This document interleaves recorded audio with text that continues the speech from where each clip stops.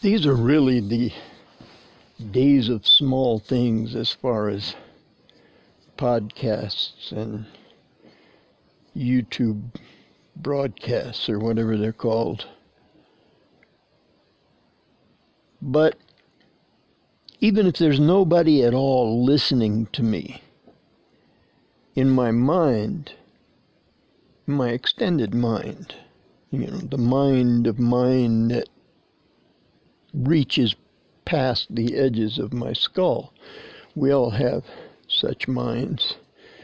We can begin to explore them. We can begin to explore them just by closing our eyes and paying attention to what's coming in our ears or what's coming in our nose or what's coming to us sublingually. What is being digested in our mouths? Can we taste the words we say? Job thought we could. Yesterday I had this thought about Job while I was learning about Sumerians and learning that archaeologists have discovered Sumerians apparently gave no thought to the afterlife. It appears from what they've discovered so far about Sumerians that Sumerians considered death the end of me or thee.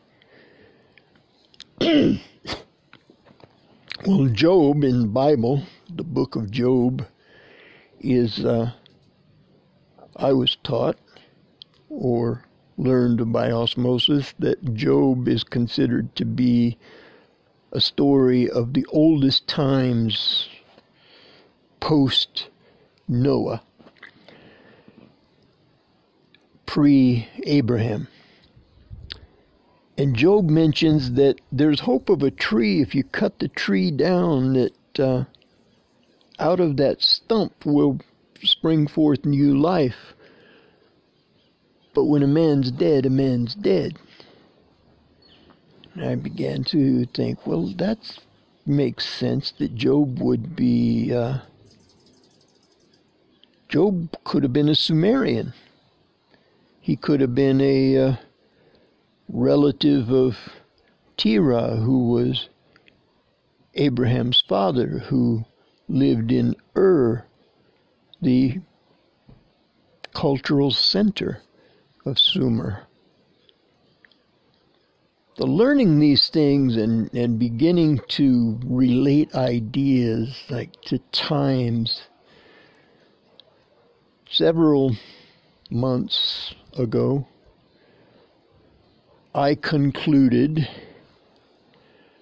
I think I uncluded. I took some clouds away from an idea that had never made really good sense to me regarding how time can be measured in history.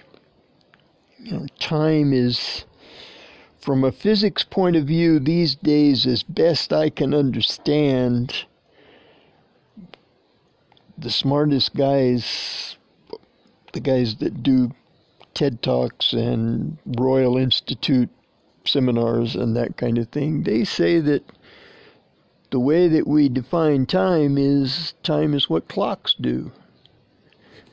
Time is what measuring repeated and repeating, endlessly repeating events, counting those, that's what time is.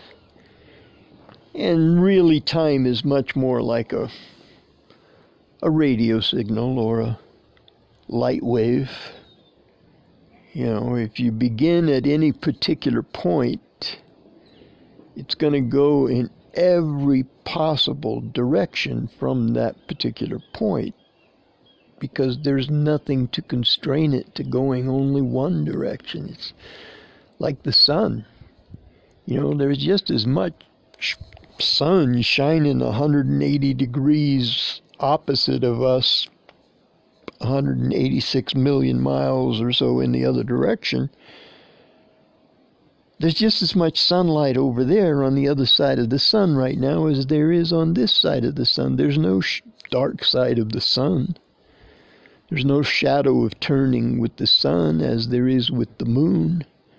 These were basic things that people had to learn at some time in history, at some point in history, to have any kind of a culture whatsoever that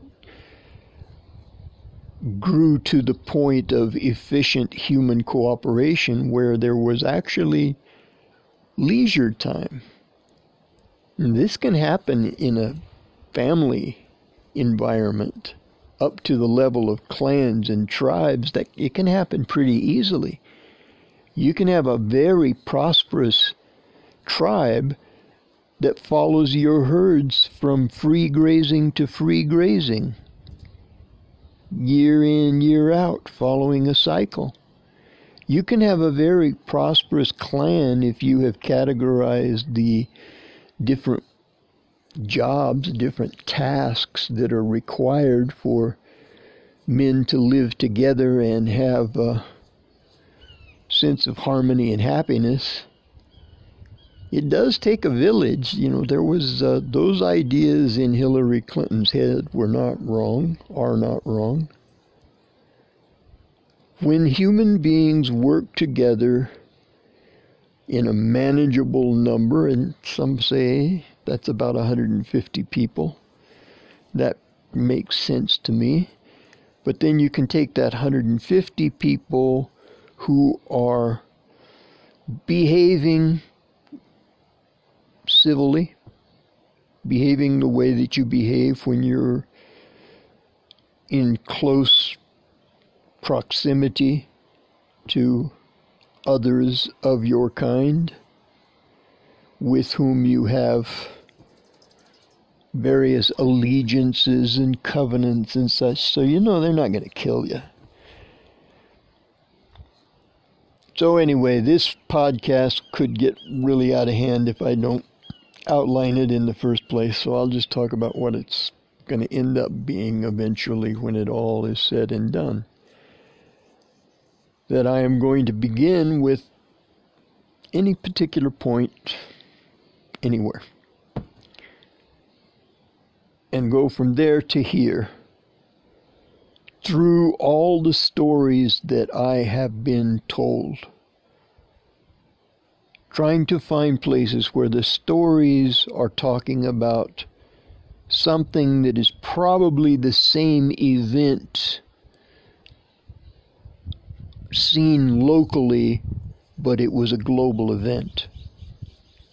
Or in some cases, it was a local event, but as the empire of that locality grew, as the entity known as the Persian strongman or the British lion or the American eagle or the Russian bear, as those things came to their peaks, the stories became globalized. It was a local event, it was a local hero, it was a local tragedy, a local comedy, and as that story is told among the conquered people, it becomes something that happened among the nobles, and then among the next generation of conquered peoples who are conquered by conquered peoples, basically. The final generals of Rome were guys from Gaul. They were Germans and Slavs, and guys like that were being the point of the spear for the Roman Empire, and the way that they told the stories about Rome and its beginning and its globalness. It changed it from being just a little city on the western side of Italy's boot, to being stories about the universe and all that we could see from the highest mountains that we could stand on. All this was Rome. And that was the kingdom of iron that still is rusting away to our day. And this is all I've got to say for Monday morning, but I'm honestly trying to have something to say each day in the podcast, hoping that eventually there are going to be people who listen to me and want to talk back. Then those talk back events using the Anchor app can be invitationals where we can talk to one another about things that we think are important enough to justify others listening to us talk about them for an hour or two. I'm looking forward to talking with you in the future. Adios.